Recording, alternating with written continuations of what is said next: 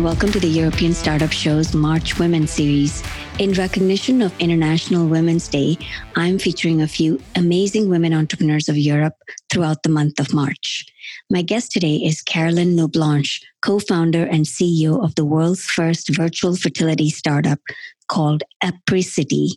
Caroline is an experienced entrepreneur who, before launching Apricity, co-founded mobile app Prelos at the age of 27, which she sold to the Swedish giant Doro AB in 2011. Caroline has used her success to promote a truly diverse workforce, with women making up 4 out of 5 of Apricity's C-suite. I'm delighted to have Caroline on this show today and learn more about her journey. So tell me a little bit about your journey to finding Apricity, because I know that you've been an entrepreneur for a greater part of your life and you actually founded a mobile development company. So I'm really curious to understand how you went from mobile development company to Apricity. So Anita, it's true that for me, entrepreneurship is something that I've done most of my life. I actually created my first company aged 27, and it was a company developing mobile apps. I created it was in 2003. So at the time, no one knew what a mobile app was. And I remember very distinctly to have to explain for half an hour to my prospects and customers what I was talking about when talking about a mobile app.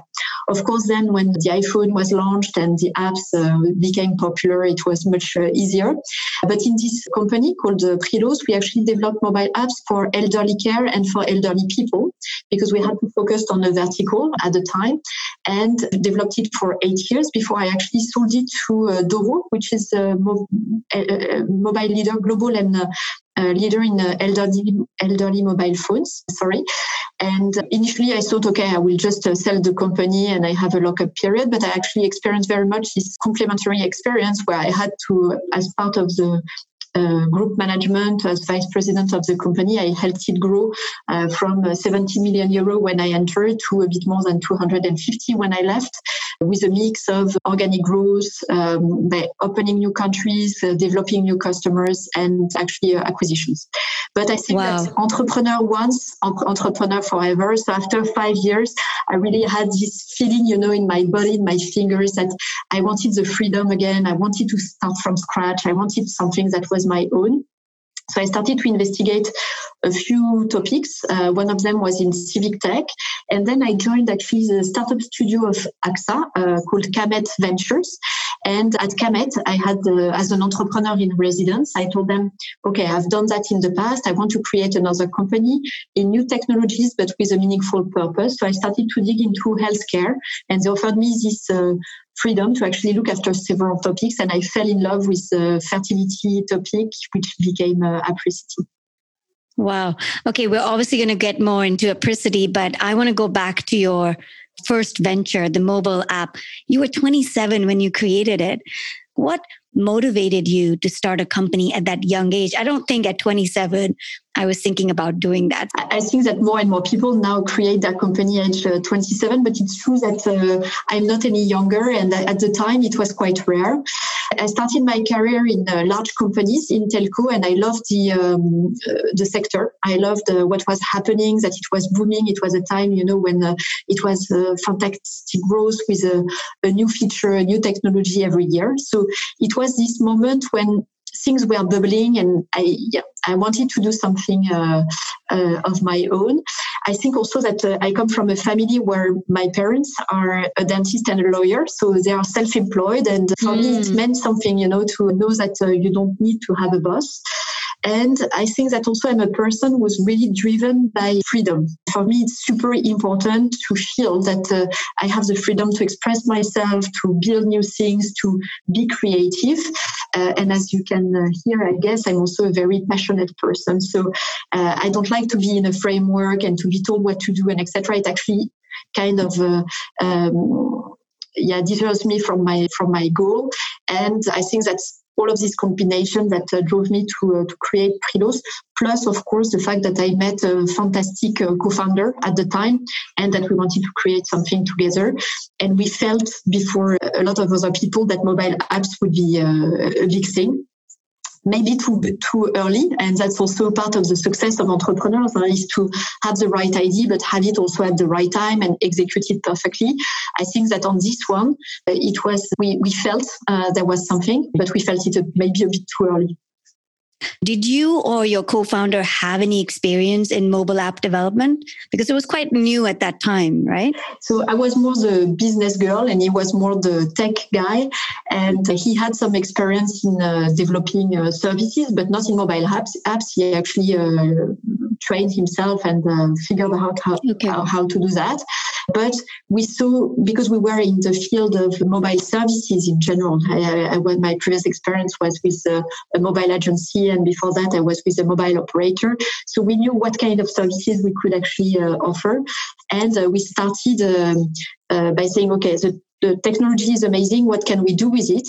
And because at the time, not all of the mobile phones were equipped to download applications, we started with a B2B sector where actually we could equip a fleet of workers with the right mobile phone to actually deliver them the app. Plus, then looking at different verticals, we understood that there was a need in the field of elderly care, where you have a lot of people taking care of our elderly parents and going to their place, and they have to go from one place to another to perform different services. So there was a need of organization there, and we felt that it was a good thing to actually equip them with a mobile phone. At the time, it was quite new to offer that as a benefit by the company, but also delivering much value in communicating with our employer to know what has to be done, also reporting how many hours had been worked, etc., etc. I can totally understand someone wanting to fund you now because you have a proven track record. But I keep thinking about you in 2003 at 27. You had a co-founder who had the technical expertise. You both were from telco field, so you knew something about mobile and mobile services. But in 2003, the European ecosystem was not as developed in terms of entrepreneurship, in terms of funding, and both of you don't have any track record at that time. How did you go about raising funds to get your idea off the ground? Was that easy to do? What did you learn from that experience that maybe you took forward to Apricity? So first we started with love money, friends and family funding us to get started. But then it was very basic. It was actually going through a business angel round and then through VC. So by the time we actually were in front of, let's say, professional investors, we already had a track record with the company itself. We had some revenues. We had developed the tech and everything. So to answer your question, what did I learn there? I learned plenty of things, of course, as you can guess. My first professional investor came at the seed stage and made me sign a contract, shareholder agreement, where there was an option for him to reinvest the year after. And we had discussed it as a two-way option where he could exercise the option, but I could say no if I didn't want him to do that. And we had actually agreed on the terms. 1 year later, at the time when actually new investors came in, and I had actually negotiated with them, the value of the company had been multiplied by 3. So it was a good deal for the seed investor. He said, okay, I want to exit, but before exiting, I want to actually use this option of mine to have a bigger share of the company. So I said, okay, but as agreed, I will decline this offer because I want new money in the company. I don't want cash out. I want the cash for the company. And he told me, oh yeah, but at the last minute, actually, in the shareholder agreement, I have changed this part, and now it's an option that I can, but you can't decline. So it was a time when, we didn't have the track changes in documents, and he had changed after the 50-second version of the document, one thing at the final stage. And I remember I was with my husband in a love weekend in Roma, and in the middle of the Acropolis, the antique Rome, I was talking with him on the phone and saying, actually what you're investing in a company is a hamster actually running in the wheel, and the hamster is me. So if I feel that the deal is not fair, then I'm out. I don't want to work with people that are not fair. And for me, it's not acceptable. So I told him, either you actually sell what you have at good conditions, or if you want to actually exercise your option, I'm out. So, I was, probably 29 at the time or something like that. So you grow much faster. And that's also a lesson you learned for reading your contracts until the last minute and every page of the 150 pages of your shareholder agreement. Just an example. Of course, there were many of them, but... Yep, that's amazing that at that age, you stood your ground and you did not buckle under the pressure that he had this contract with these terms. Yeah. So what happened eventually? So in the end, that's what happened. He just sold the shares he already had in the company, made a very good return on investment with the investment, but didn't exercise the option. And I think I've been very firm, Anita, because as an entrepreneur, you also know that you put all of your effort, your energy, your sweat and blood in this company. And I know I never had this kind of experience ever again. People understand that more and more. But back to your question, which was back in 2003 or 2005, what has changed? I think that there is also much more professionalism on the investor side, and a bit more of the entrepreneur needs to be treated well, because they are the reason why a company will succeed or fail. Absolutely. So that brings me to Apricity. Tell me, why Apricity? Why did you decide to start a company in the IVF treatment space? So as you can hear, first, I'm a woman. So that's a topic which is dear to my heart, because actually that's a topic where we help people having children. And on top of that, I didn't have any problem of infertility myself, but a lot of friends who have gone through that, and I could see how difficult that was. So in terms of why, IVF has existed for 40 years, and it's successful, but it's still a roller coaster of emotion and a very difficult journey for couples and people going through fertility treatment. So we wanted to say, okay, if we were to reinvent fertility treatments now, knowing what we know in 2020 or 2019 when we created, what would it look like, fertility treatment? And that would be something that would be more patient-centric. That would be something that would be more relying on new technology and more tech-driven. And of course, that would leverage the medical expertise in the field. So that's where we created Apricity to actually disrupt fertility treatment, which today is a massive pain point. And as I said, I've always been driven by technology that has a meaningful purpose. So that's spot on. What's the pain in the fertility treatment space today that Apricity is specifically addressing? What is it that couples that are trying to use IVF fertility treatment are having a problem with? So if we talk about fertility, first, it's 1 in 6 couples who have trouble to conceive today. And very often we consider it's a niche market. It's not a niche market. It's actually growing by 10% a year. So as you can see, it's very important. And it's not a woman topic only, because actually you have both male and female affected by infertility. And actually the male infertility, which is caused by the decline of quality in sperm, is even bigger now in terms of reasons for having difficulties to conceive than female infertility. So it's a growing topic. It's addressing everyone. And when you go through a fertility treatment today, it's a lot of stress. It also completely takes over your life. You completely lose control of your life for 18 months. That's the average fertility journey. You will have to go during the treatment on average 9 times to the clinic, and you will have to pay £6,000 for each one of the cycles. So it's really a dreadful patient experience, also because everything has been organized around the clinic constraints and doctors' constraints, which is understandable. But at Apricity, what we want is actually to maximize the chances of pregnancy for patients and to deliver a transparent, highly personalized fertility experience for each patient undergoing treatment. So what we are is a virtual fertility clinic, where you only have to go to the brick and mortar clinic twice. All of the rest is organized at home and around you by Apricity.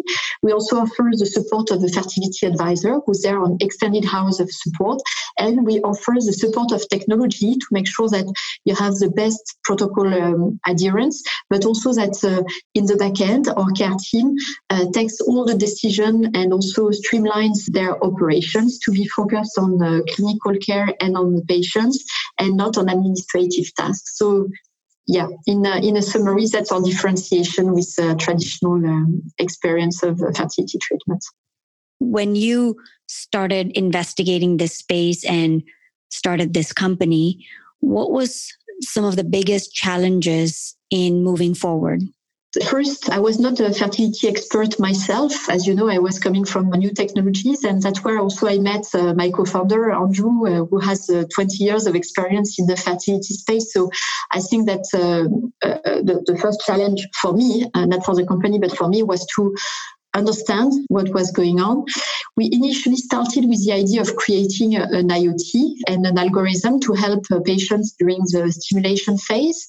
And then we pivoted the idea because we realized that it was probably not where we could be the most useful. So we pivoted to be an AI company. And by being an AI company, we soon realized that we wouldn't make a huge difference, or at least it wouldn't be in our control to make the difference for patients. And the only way to really make a difference for patients in terms of success rates and in terms of experience was by being ourselves a clinic of a new kind, of the next generation.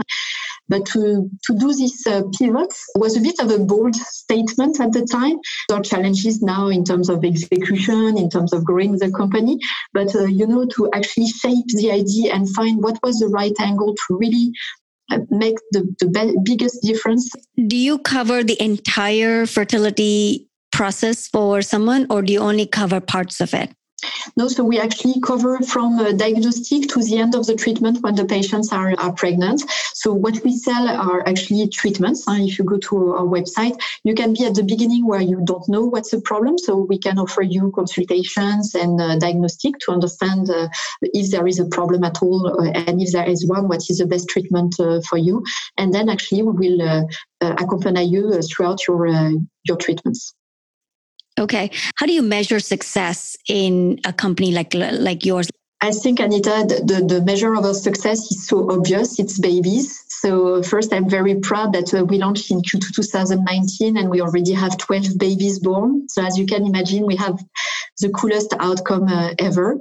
We now have more than 16 patients who are pregnant. So of course, we measure our success in terms of how many patients are pregnant. And we actually have much better success rate than the national average at the moment. So what is the national average and what is Apricity's? Do you have any stats that you can share? Yeah, absolutely. So today, the national average for clinical pregnancy rate for people using their own eggs, because you have different categories of patients, is 27%. And we are at 41% on average. So that's amazing. And we do that by what I explained, having patients which are less stressed, but also having the combination of working with some of the best clinics in the UK. So we work with the Lister Clinic, with the Manchester Fertility Clinic and some others. And we, of course, rely on the excellence of our partners, but it's also the way we actually deliver the care and with our care team supervising the treatment and optimizing each step of the treatment for our patients that we actually are able to be better. We not only measure success with babies and pregnancies, that's of course the most important and most obvious, but we also look at the satisfaction of our patients, and that's super important for us. So we have different ways of monitoring that, but that's really the two KPIs that we have in front of our eyes at all times. Where all is Apricity available? I'm French, as you can hear. We operate in the UK. So the company Apricity Fertility UK Limited is selling treatments to UK patients, but we have the ambition to actually grow this company much further, of course, in Europe, and we hope globally. So we plan actually to launch in Spain next year. We wanted to do that this year, but because of COVID, we have actually decided to delay a bit further this project. But the model that we have built is actually a very scalable model. What would you need to do to be able to offer Apricity in other countries? Is there regulatory requirements? Is it different cultural issues? Is it that payment and how fertility treatments are paid via insurance or separate? So as you understand, our model is an hybrid model. It's not a pure tech model and it's not a pure operation model. It's actually the combination of both with a care team, with partners, local partners, and all of that underpinned by amazing technology. But when we enter into a country, we need actually to contract with the best clinics in that country and to make sure we have the right network of partners. That's one. We need, of course, to have a care team which speaks the language of the country. So we have a bit of operation ourselves. And as you mentioned, it's a field which is highly regulated, which is normal and good. But there are differences from one country to another, mostly in terms of what kind of treatment can be accessed. Giving you an example, surrogacy is not authorized in all countries, or pre-genetic diagnostic screening is not something which is allowed in all countries. And you have also a question of how it's reimbursed, with funding the fertility treatment, and who is entitled to partial payment of their fertility treatments. So if you look at different European countries, for example, in France, you have the Sécurité Sociale, the equivalent of the NHS, paying for 4 cycles for each woman before that. So we didn't start there because that's actually an additional difficulty for us. The model works regulatory-wise in all the European geographies. We've made sure of that, but it demands to actually adapt in terms of operations.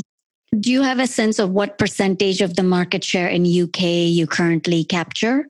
At this stage, it's a minor market share because we started our operations in 2019, but we have treated 300 patients in 2020. There are 70,000 cycles in UK. So we are still at the beginning of the journey, but the ambition is to actually capture 5% of market share in the UK and become one of the leaders of the market.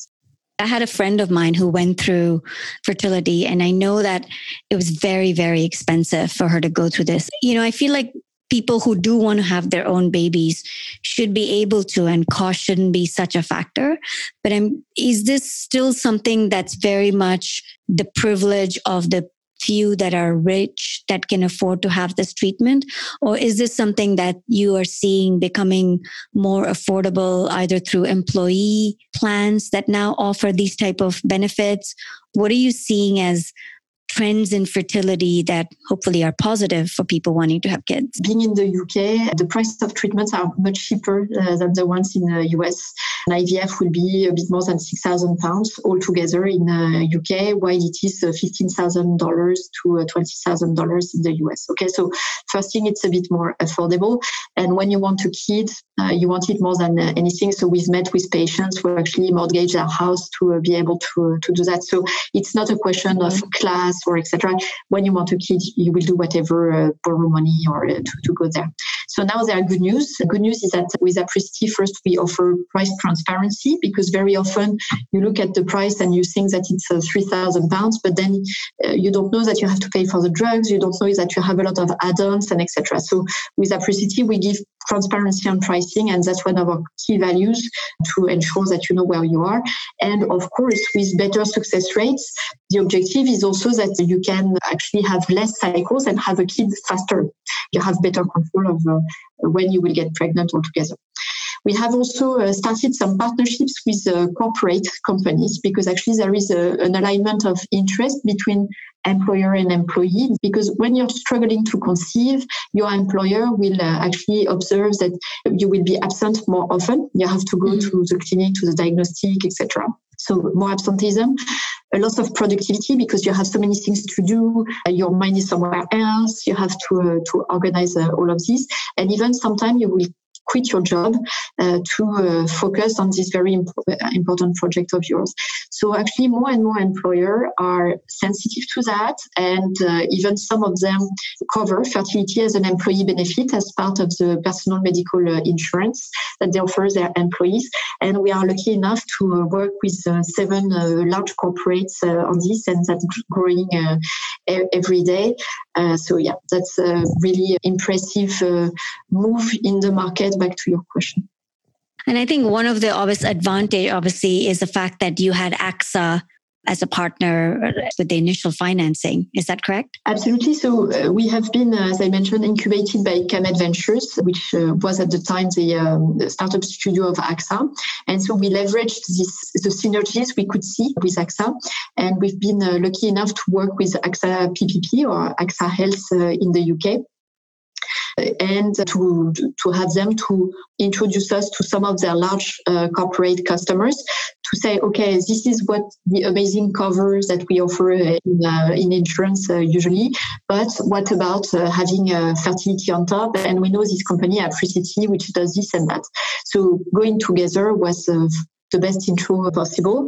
And I think that they are actually super happy also with this cooperation. We talk regularly with key account manager and directors of AXA, and the feedback is fantastic also for them. So is your model is it mainly to go to corporates or is it to go direct to consumer? What's your current distribution? We have different routes to market. So we started by actually focusing on the egg donation market, where we are very, very strong. We also have this corporate route, which I just described. And on top of that, we sell directly to consumers. But that's something that we started a bit later because we wanted first to establish our credibility as a new player in the field and as the next generation fertility clinic. But to answer your question, it's both. It's cheese and dessert. I'm hearing more and more of companies that are disrupting really traditional fields, especially in healthcare and wellness and things that are very personal. I know that trust would be a really big factor. Like if I'm going to, spend my time, energy, money, I want to try and optimize my chance for success. And so I'd want to go to the best option in terms of my outcome. How did you go about establishing that trust? Is it because you are brought in by the fertility clinics, or are you the one who is going first to the consumer and then recommending the clinic they go to because they're a partner? So it's the second way. We are the one to actually work with patients, investigate with them their chances of success, the problems they're facing, etc., and to actually contract with them for fertility treatment. And then we actually choose together which is the best clinic, because we work again with 4 amazing clinics, and we choose with the patient which clinic is the best suited for them, given their age, given where they live, given their reason for infertility, etc. So that's where we are. But you're right, there was a question, being a newcomer, of establishing our credibility. And this goes with, as I mentioned, success rates. So that's not something we had to start with. So we had to actually prove our way through. And that's where we actually had these first customers in egg donation with corporate customers, and we didn't start with a B2C. It would have been too steep of a curve, if you like. But now that we have actually established these credentials, it's recognized. Then you have all of the word of mouth. Happy patients recommend you, and we make sure that our patients are satisfied and that they can actually come back. We have 90% of our patients actually come back with Apricity for a second cycle if they need one. That's how we build it. What is your brand? And by the way, Apricity is a very old English term, which means the warmth of the sun in winter. And that's exactly what we want to be. At dark times, when you're facing infertility, it's this ray of sun, the support of your fertility advisors, the support of the whole Apricity organization, that we want to be the warmth in the sun in winter. So you've done this now twice. What can you tell other entrepreneurs, especially women entrepreneurs that might be listening to this podcast? What can you share with them in terms of mistakes you've made and learnings from that? You shared a few already, but maybe anything else? Or just what does it take to become successful? I think that as a woman entrepreneur and as a woman in general, we tend to be a bit more shy. I remember my first company, I was a young lady, blonde, blue eyes on top of that. So you can imagine when entering in a room with my sales director, who was a 50 years old man, people were talking to him, basically. I think that there is a question of posture and of not excusing ourselves for being there. You have every right to be where you are. But then I think that a piece of advice I would like to share, because also as women, we have also always this question about work-life balance. What about my couple? What about my kids?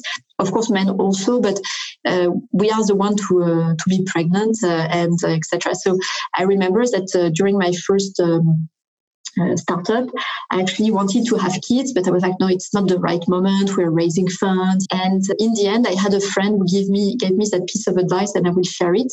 She told me, there are mom, which are like the hen mom, the chicken, okay, and they will cuddle their little babies, and you have the duck mom. That's the one that will walk, and the ducklings are just following her in a V shape, and she just looks back and sees if one of them is in trouble, she will go.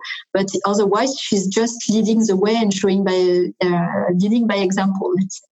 And I thought it was such a beautiful metaphor that actually I felt pregnant probably the week after. and I had 2 kids while being an entrepreneur. Of course, it has been tiring, and I will not deny that. Both times I actually worked until the very end, and my last call was at 7 in the evening, and I gave birth at 7 in the morning, and then I had to go back 1 or 2 weeks after my babies were born. But now they are 11 and 15. They are perfect and just very balanced. They love me, and they tell me they love me all the time.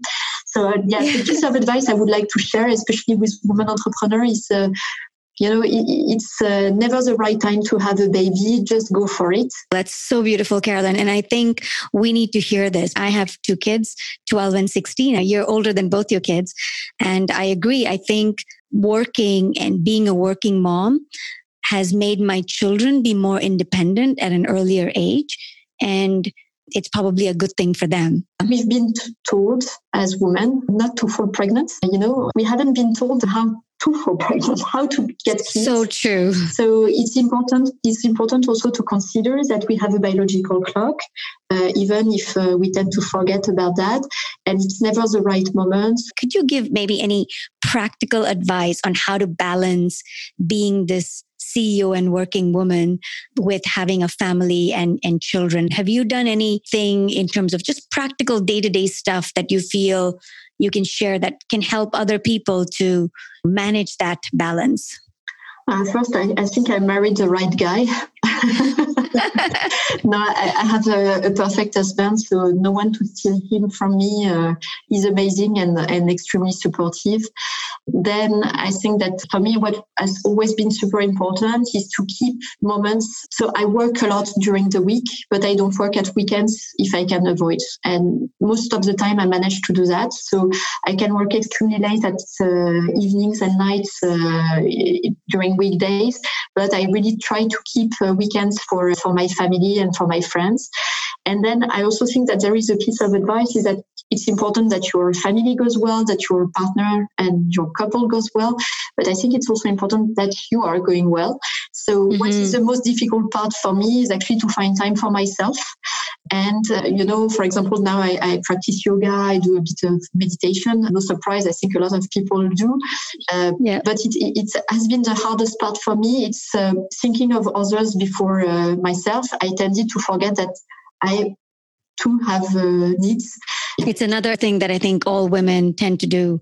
We tend to put others and nurture and care for others because that's maybe the way we are, or maybe we've taught that and not as much ourselves. And so a practical advice on that is that we have agreed with my husband that each one of us, we have the right of 1 week of holiday by ourselves within a year. So actually, he likes climbing mountains and I don't like that. So he goes mountaineering and I go and do some yoga and meditation. He doesn't like that. Of course, during the week, finding this time for oneself is important, but it can be also practical advice. Just a week of holiday just for you. I think that's really good advice. Can I just go back 1 minute to what you said about your first company and I didn't know that your co-founder was so much older than you. And I can see how both of you would be walking into meetings and you're sitting there young, first of all, then woman, then blonde hair, blue eyed.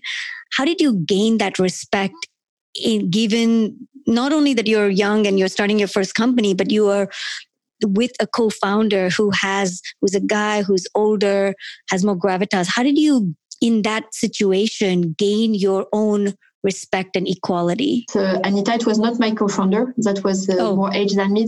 My co-founder was the same age as me, but it was my sales director, an employee of ours who was older than me. But this being said, the question is the same: is how to actually take your space in the room.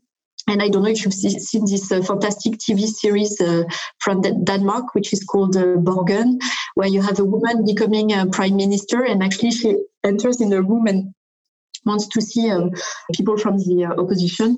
And one of them actually says, if you want to settle down in the role, you have to sit at the opposite of the table. And at the head of the table. Yeah, and to act like a prime minister. There is a question of attitude. Then I think that, like a lot of women, I try to compensate by hard work and by actually showing what I was capable of, and by proving that I'm clever, I have gravitas, and I'm actually someone reliable and delivering. So that's by hard work. Yeah. So behind the scene, it's hard work, but maybe you also need to do a little bit of fake it to make it. Yeah. I don't think that it's faking it. It's just that you have to understand the codes and act by the codes. So for a long time, for example, I used to dress with pants and a jacket, and I would never wear a dress. It was probably stupid. I also wore glasses for a long time because actually I looked a bit older with glasses. It's not something where you fake it. It's just that you look at around you in the table, you see you are the only woman in a world of men, and especially in new technology, it's a case. Yeah. So I think that there is part of it which is actually to look at these codes and to respect these codes. And then the other thing is to give back. As for me, I make a point also to be in a tech company, but to have equality in gender in the company. So today, that's one of my pride with Apricity. We're 50-50 in terms of men and women. So how do you do that? Is it just that you have widened the pool so that you have a lot more women at the top of the funnel in the recruiting process? How have you done that gender balance? I'm sure a lot of companies are struggling with that. I made it clear to everyone that I wanted as many women as men. So I every time I have, sometimes it's funny, people make fun of me saying, "Oh, girl power again," and etc. But it's by repeating your message that for you it's important to have equality and not one gender surpassing the other, but just equality. And then actually I know my chief technical officer, he tells me, it's more difficult to find women developers and coding. So he gives that as a criteria to a recruitment agency, saying, I would like to see as many female candidates and male candidates. So, and he's a guy, and he's extremely open to all of that. And then if he doesn't succeed, and if the candidate, the guy is better, we'll of course hire the guy. But it's to spread the word that this is important within the company, with our suppliers. Yeah, that's again really nice. It's being very deliberate about making sure that that's something that you are giving focus to and you're making it a priority. Mm-hmm. It's not about the selection at the end, but right from the beginning, you're putting that goalpost as we want to have equality in gender. Okay, we've come almost to the end of our podcast, but I have this rapid round where I ask you just questions and one word or a few phrases to tell me what you think would be really appreciated. I know in the beginning you told me you listen to a lot of audiobooks and you like books. Could you maybe recommend either fiction or nonfiction, a few books that you feel really made an impression on you or made an impact to you? Books. I'm a big fan of American novels. I love all of the books of Jim Harrison, who died a few years ago, and I was desperate.